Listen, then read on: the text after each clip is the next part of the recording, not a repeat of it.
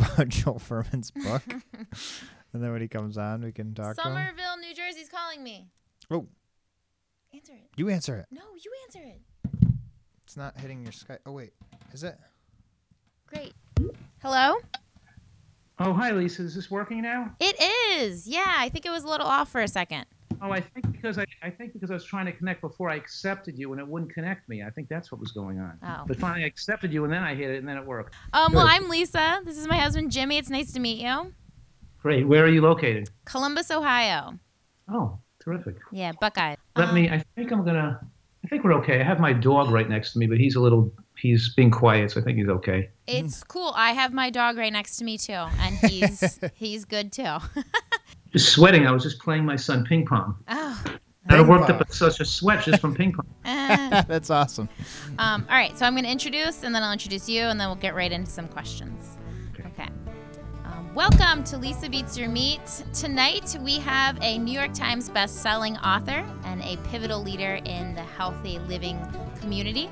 Dr. Fuhrman has written several best-selling books, including Eat to Live, The End of Dieting, The End of Heart Disease, and my favorite book, Super Immunity. It changed my life completely. He's the director of the Nutritional Research Foundation and has a long list of accolades that I could go on. But most recently, he's written a new book called The Fast Food Genocide. It's a poignantly written book about the effects of a typical American diet on aspects of life you wouldn't necessarily think about. We believe this book will help change minds and change lives, and we're so excited to talk to you about it. We just read it, and it was a well-written book, but it was good, man. Like, you really don't hold back, and it was great to hear a refreshing side of that. So we loved it. Thanks for talking with us. So thank you. My pleasure. Yeah. Yeah, we've been at this for a little while, and our podcast is mostly about healthy eating and things like that. And I must say, your name comes up a lot. Lisa's been a little obsessed with some of your books, so to have the opportunity to talk to you, we're really excited and honored to have you here. Yes. Thank you. Yes. Appreciate it. So first, I would like to ask you, what led you to this lifestyle? No one comes out of the womb as healthy as you. So you're a doctor, and did you go into medicine with the intent of this lifestyle, or was this something that happened organically? Like, how'd you get to this diet and lifestyle, the Nutrarian lifestyle? Right. Nutritarian. Nutritarian. Like nutrients. Yeah, nutritarian. But anyway, I think I started eating healthier when I was about 10 years old because my father was overweight and sickly, and he wanted to change and improve his own health and started reading books on health, which I read with him, along with him. And so we both kind of studied it together to improve his health. At that point in my life, through the ages of like 13 to 20, I was a competitive figure skater. Mm-hmm. And by the time I was like 19, I think, or 20, I was third in the world in pairs figure skating with my sister. So we felt that eating right helped our stamina and conditioning and things like that. So we just, but really in my early 20s, where I decided to go back to medical school, it was really my passion for using nutrition as a therapeutic modality that motivated me to attend medical school to become a physician. So I anticipated this type of career. Never would I have thought, though, I'd have so much reward and the blessing of having to help so many hundreds of thousands of people through, it's just, my dreams have been more than realized in having a huge effect on so many people through my books and television shows. So really been an exciting career to be able to have taken a part in improving the health of so many people. And if people knew that the amount of cases of lupus or psoriasis and rheumatoid arthritis and ulcerative colitis that have reversed themselves, the people that have become normal, the amount of diabetics that have become non-diabetic, the amount of people with advanced heart disease, and even I've had people with aortic stenosis and calcified valves that we've improved. I mean, there's so many cases where nutritional excellence was a powerful therapeutic modality to reverse disease. So it's been a very exciting tool. And I anticipated that nutrition, that the conventional medical approach of using a drug to try to solve conditions that are induced by unhealthy eating is barbaric, it's ineffective, and it's tragic. Yeah. Allowing an innumerable amount of needless suffering across this country with a barbaric form of medicine we have to try to treat people with poisons.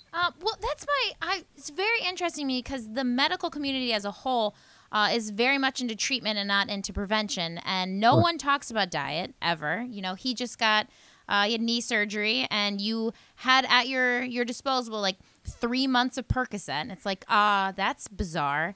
So what's your frustration with the medical community as a whole? Why aren't they pushing this healthier lifestyle? Well, that's right. It's not only they're not interested in prevention, it's that when you design a diet style that is lifespan promoting, where you don't have a risk of heart disease or cancer, and you live to be 100 in great health, it's also therapeutically effective. And it's a powerful tool to enable people to reverse their disease. So they're not giving people with psoriasis and lupus the opportunity to get well. They're not giving them informed consent, telling them that through nutritional excellence, they could perhaps get completely well and not require drugs the rest of their life. They're not told with diabetes or heart disease or high blood pressure or high cholesterol that they can get rid of those problems and not have those high risks hanging over their head. So the answer to your question of why they're not doing it, I don't have the answer per se, but we know that if we go through the evolution and the history of medical care and how it developed, they really, it's not the focus or skill that doctors have. They don't have the skills in motivating change. They don't have the skills in dealing with people with addictive behaviors. They don't have the skills in understanding how nutrition affects the body. Their skill is really surgical techniques and pharmaceutical, and dealing with how pharmaceuticals can affect the body. So it's really not the specialty of the most medical profession. You go to a conventional doctor, and their specialty is knowing how to prescribe medications properly. Right. You go to an orthopedic surgeon, he knows how to repair a broken knee or an injured shoulder or something, or a plastic surgeon knows how to heal a cleft lip. So this is a skill, a body of knowledge they don't really know much about, most doctors. But there are doctors that are like myself that are becoming more highly trained in this field, but it's still such a small minority of physicians. But I see it differently because I don't see it as the role of physicians to teach people to live a healthy life. I think it should be reading, writing, arithmetic, and nutritional science. I think all Americans should be taught from grade school on up, because this is the most critical thing that affects our ability to live a normal life. And we shouldn't be reliant on doctors to tell us how to eat. No. Any more than we're reliant on lawyers to tell us how to eat. We should know how to eat to protect our health, and this is what people don't know. And we've allowed a political mess and the influence of the food manufacturers and the drug industry to control the conversation and to confuse people about the preponderance of evidence and what the studies that show us the studies with long-term credence, because of their long-term studies. They use hard endpoints like depth, and people are all confused about every aspect of nutrition, and we've allowed these influences to infiltrate, so people are just totally confused. They don't know what the hell to do. Right. Yes, they just go back to what they've always kind of known. Yeah. Right. What they think they know, what they want to do or whatever. Yeah, that's when the want to do is the tough part. Yeah. Well, Jimmy, you want to elaborate on we're actually school teachers. Yeah, we're our day job is we're high school teachers in a fairly impoverished inner city, Columbus, Ohio.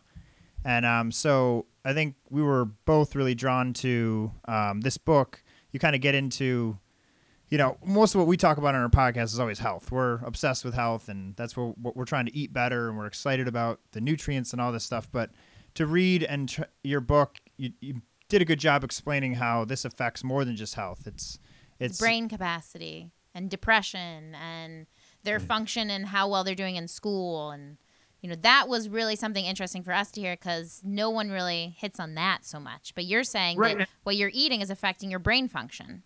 Absolutely. That's a major part of the book, because people see it's destructive to the organs. They see how the eating is causing diabetes and obesity and heart disease, but they don't see it's causing them to be depressed and to lose intelligence and to become demented. When 1 in 5 Americans are mentally ill today because of what we're eating, and people don't see it that way. We have this idea that it's just luck, or it just comes out of the woodwork, or it's just, comes down on us in some crazy way, or it's primarily genetic, and doctors they reinforce the idea that we're not responsible and we've had nothing to do with it. And I'm showing that not only did what we eat have something to do with it, but it's what our parents ate that caused the problem in the child. And even before you conceived the baby, what you could have caused autism, learning disabilities, loss of intelligence, propensity for childhood cancer or later life cancer, and that's what's called fast food genocide, because what you eat affects future generations as well. Yeah. And so this is so critical, and I'm so excited and so passionate about this. And I think that this book is is very interesting, but I think it's a perfect book for teachers Yeah. to teach coursework in colleges and to teach that you can extract so much information to teach students to learn about nutrition and to the historical aspects and how nutrition affect the history of our nation and how it led to splits and chasm and lead to bigotry and racism and crime and violence and drug use and drug abuse and addiction, and all these things are affected by what we eat. Yeah, and 10 years of teaching social studies, 6 years of getting a master's in history, and I've never heard any bit of the nutrition come into any of these conversations. And it just clearly is a part of all of these stories. Right. Well, the history. So that's awesome you talk about that, because you go into some detail about the South and their diet and the lack of niacin leading to pellagra, was it? Pellagra, that's correct. Pellagra. Could you explain that? Because to the layman listener that might be listening, that was mind-blowing, that take of their diet leading to them to be violent. Right. Well, today we have these fast food diets leading to people that lowers people's intelligence and has the propensity for drug use and criminal behavior, even anger and the ability to be creative and to be controlled and to be patient. So we're losing our ability to take control of our life with the current state of food today.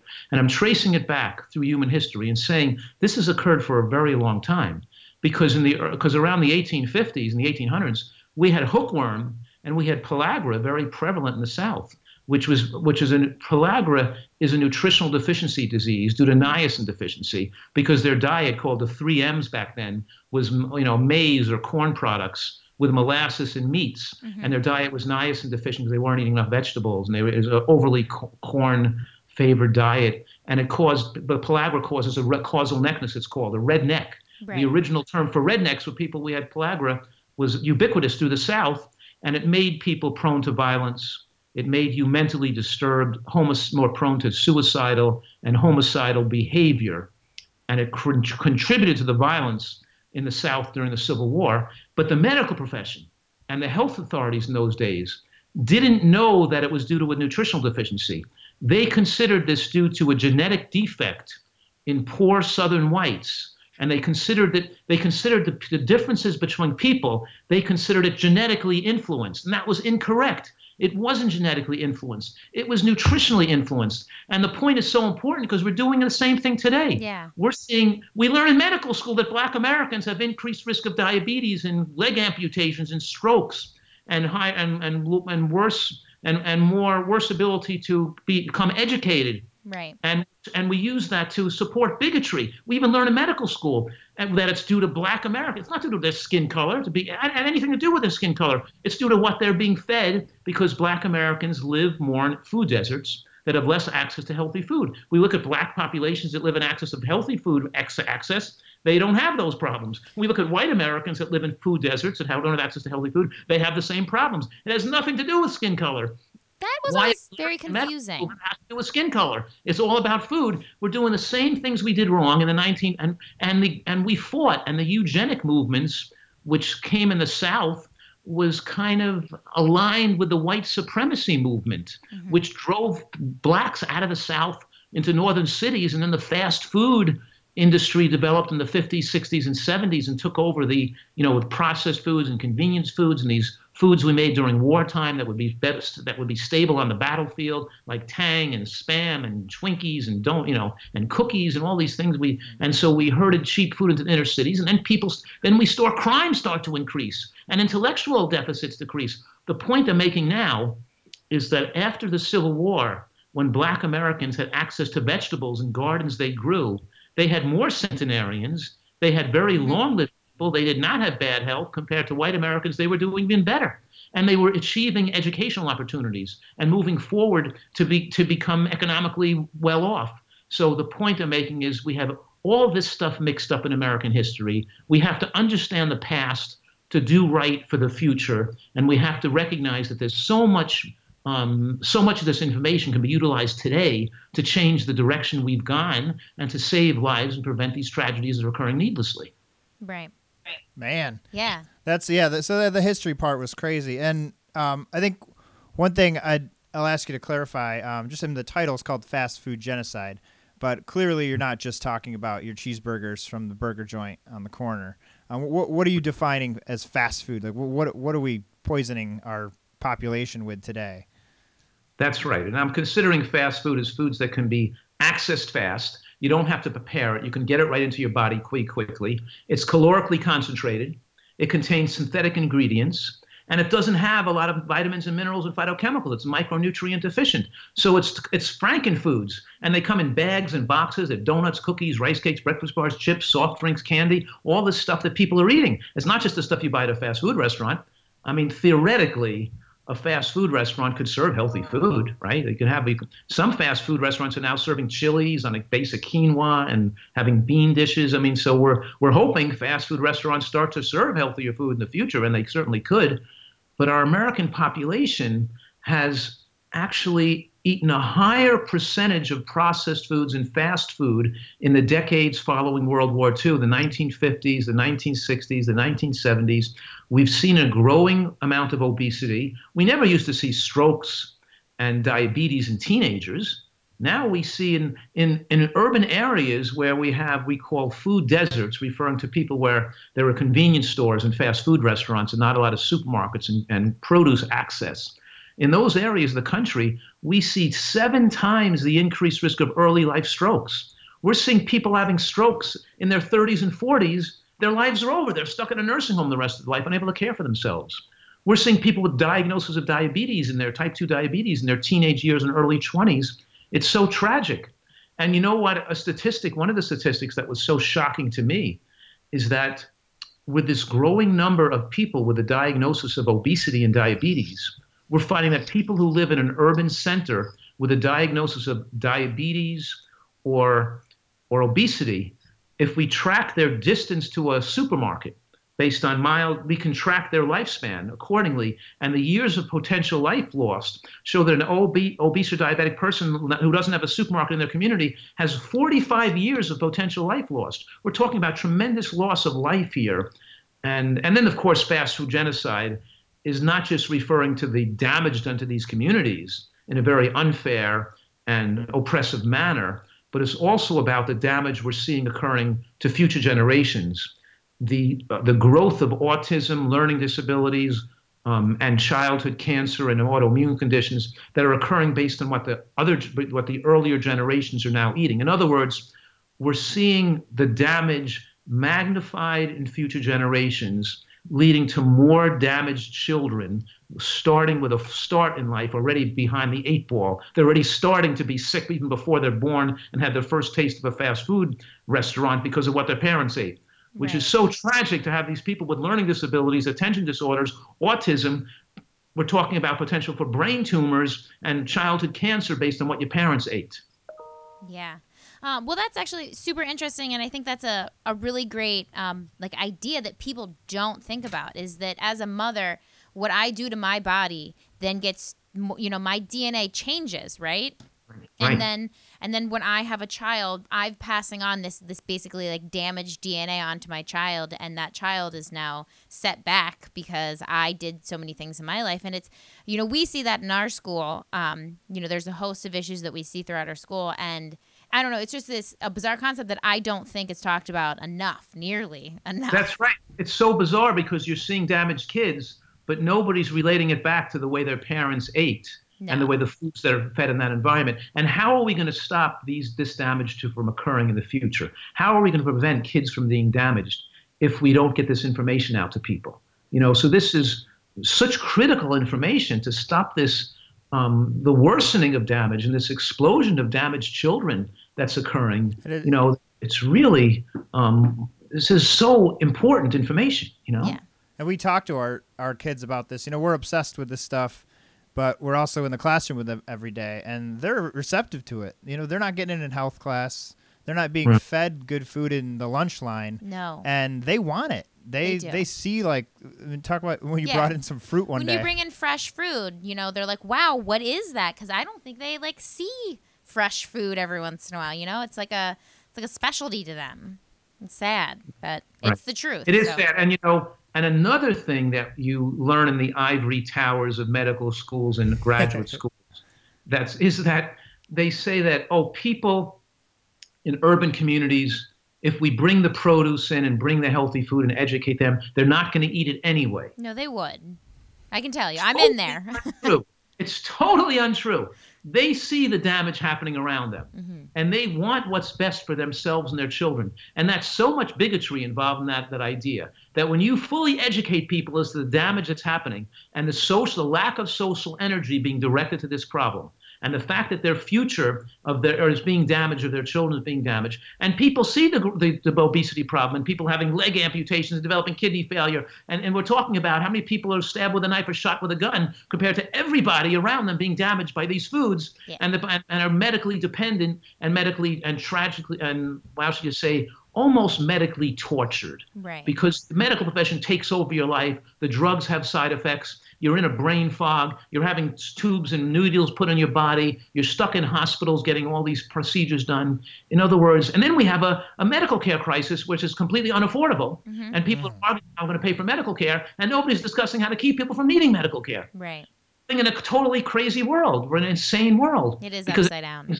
It's completely upside down. There's all these billions of dollars spent to confuse people and to wanting to keep people sick, barely living, so they keep eating the foods and taking the drugs instead of just taking care of the problem and telling people they don't have to be sick, you don't have to have heart disease, you don't have to get cancer, you don't have to get demented, you don't have to have a stroke, and you have the power in your hands to do the right thing. Yeah. And we can work together. We can work together with goodwill for each other, supporting each other in a way that's so beautiful. And I've showed in the book that it's done, it works. Like in New York, we've had tremendous progress. When Mayor Bloomberg put those street vendors selling fruits and vegetables on the corner and allowed people to pay for food stamps and gave people more points if they bought healthy food versus unhealthy food, and we had all this publicity involved, and we started encouraging supermarkets to open up, how we increased the lifespan of New Yorkers. We stopped these damaged children from occurring. So, in other words, whatever was done worked to a tremendous degree, and we can do so much more if we work together on this issue. Yeah, I think what I like about every chapter in your book kind of tells a kind of a blunt, scary story, but you end every chapter with the power to change. We can make changes in all aspects of nutrition and diet. So what are some of the big things that we can do moving forward as just a community? Yeah. Right, and you know what's so important? What's so critical here is that you have to put the oxygen mask on yourself first, right? We want to be examples of great health for the community. But then you have to take a stance. You can't want to go along with conventional norms. You can't be you can't be serving lollipops and birthday cake and sugar and soda at birthday parties. You can't be serving Halloween candy. You can't be bringing donut holes and cheese doodles to soccer games.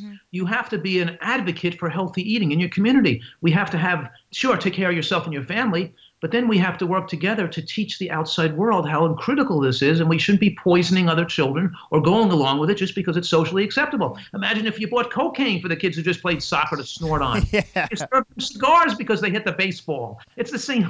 Just because it's the norm doesn't mean it's the right thing to do. Yeah. We have to start working together to stand up for what's right and actually debating this stuff and putting ourselves out there and saying that this is going to come not from the politicians. This is going to come from educators and celebrities and athletes and teachers, and it's going to come from all and parents and from children who learn this information and want to be voices for it. We have children say no to drugs, and they learn that, and they're okay to see these people with blackened lungs and death occurring with skull and crossbones, people taking drugs and cigarettes. But they're not being told how really dangerous these foods they're eating are. Right. And of course, the World Health Organization has classified, these fried foods and these processed meats as class 1 carcinogens.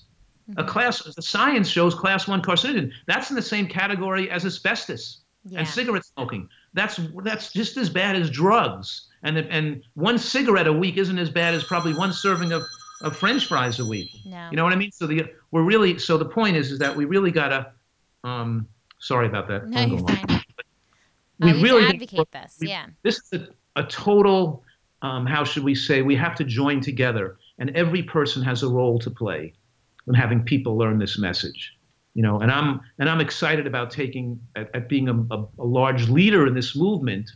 But of course, people like yourselves are everyone's taking a part in this. And it really is, I think, part of our American heritage is this idea of that everybody has a equal opportunity to success in the American dream, the right to happiness and good health, and have our full mental faculties to have success in everything in life. And so we have to really work together to have these opportunities as available to all Americans.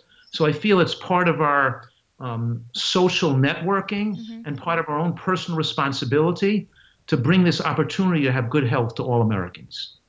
It's well put. Well, we can come to a close, and here the biggest thing we have, we're advocates of a healthy diet. We obviously advocate a vegan diet, or plant-based, I should say.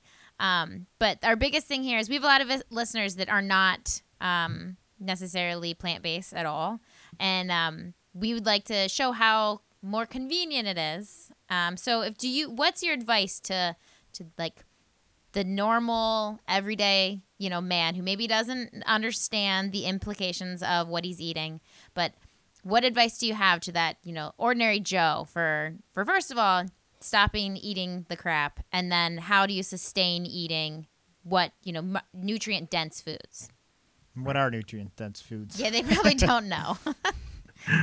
Well, I don't know if we'll have time to go into all that, but the point here is that when you eat high nutrient foods, when you eat foods that are designed for the human primate to prevent disease, and the point I'm making right now is that diseases are completely unnatural. We're not supposed to have heart attacks and strokes. We're not supposed to get cancer. We're not supposed to get demented. Those are diseases of a recent human history, and they don't occur in populations living on healthy foods, and they don't occur in natural primate populations. In other words, we have an unprecedented opportunity in human history to live longer and better and healthier than ever before by these advances in modern nutritional science. This is a blessing. And when you improve your nutrition, your taste improves, your smell improves, your creativity, your enthusiasm for life improves. Food tastes better, not worse. And we have such a great assortment of great recipes for people to learn. So true, there's some effort to change, but this is an opportunity to learn something new, to better people's lives. And I want people to learn, because when they learn more, this becomes what I call a no-brainer. You'd be crazy not to do this. Right. You have to be insane not to want to protect your health and enjoy food even more, not less. So it's really just that addicted person who and the addictions take over the brain, and they think irrational, even delusional thoughts, thinking that they're enjoying life more, being addicted to cigarettes, narcotics, or fast food, and they can't stop eating this way, and they're developing diseases, and they're going to suffer with medical problems, but they're still going to eat that same way that caused the medical problems to begin with. That's insanity. So this is sensible. It's delicious. It's not that hard to do, but it takes a body of knowledge, and it takes some effort to educate yourself. But the effort is tremendously worthwhile and pays you back 100-fold. Oh, for sure. And you don't have to be a vegan to get the benefits either. That's what we were going to actually ask you. About giving up all animal products. I don't know what the word plant-based means. Some people mean it to mean vegan. Some people mean it to mean 90%. But whatever the point is we want the diet to be nutrient-rich. It has to have a lot of healthy plants in it. The animal products, if you're eating, have to be held to a more moderate amount or small amount. It can't be the major source of calories in your diet. You have to eat a lot of these colorful plants, so you can't expect to have a normal brain. Right. And we want people to really get this knowledge and understand what happens and why they feel like they can't change, because they can change. And they can change comfortably. They can be enthusiastic about it, and it can be fun. Yeah. Well put. Anything else? No, I mean, just overall from the book, I just want to keep saying how I just like how it steps back into the history, and I like that this goes beyond just our physical health. You're going to get thin, you're going to get trim, you're going to feel better, but just the mental aspects of all this, and the mood, and the antidepressant and the clarity. I think that's something that isn't talked about enough, and that's something that people desire greatly. Well, absolutely. And if we're saying here that the scientific evidence shows that even 2 servings of commercial baked goods of fast food a week increases risk of developing depression by 50%.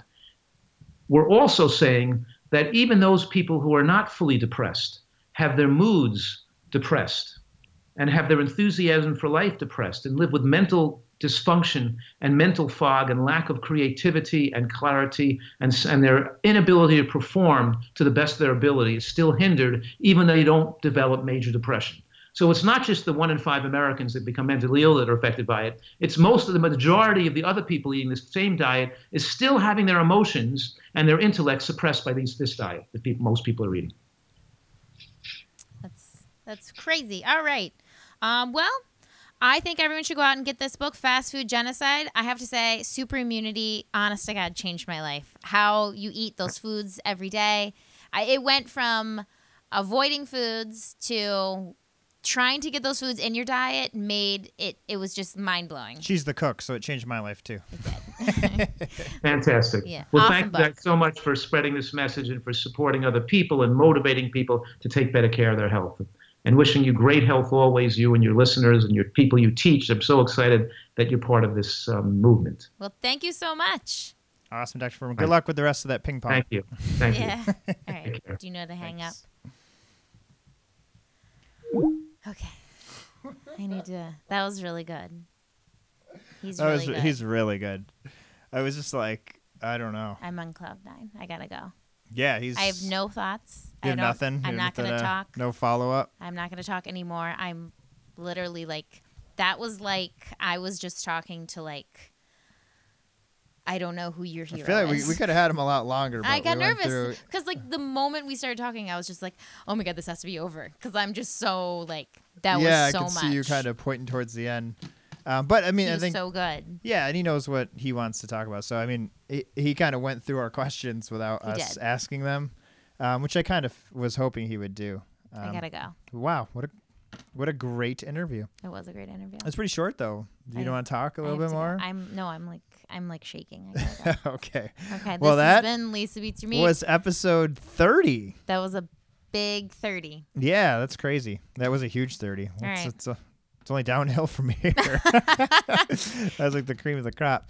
Now we're gonna keep trying to get good guests on, but for real, this book is worth picking up. Fast Food Genocide, but also Super Immunity. Super Immunity. I cannot talk enough about Super Immunity. I will. So like the basis of it is that if you eat these certain foods, and it's greens, mushrooms, onions, seeds, and berries, it's like the superfoods.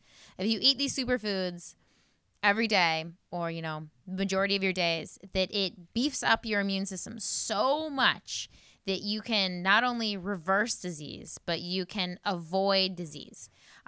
Like he goes into detail, but he has this process in there that it's like if cancer pops up in your body and your immune system is working at a 10, that your body will get rid of that cancer. And it makes sense because it's the reason why people hundreds of years ago, they were still eating, a mostly plant-based diet.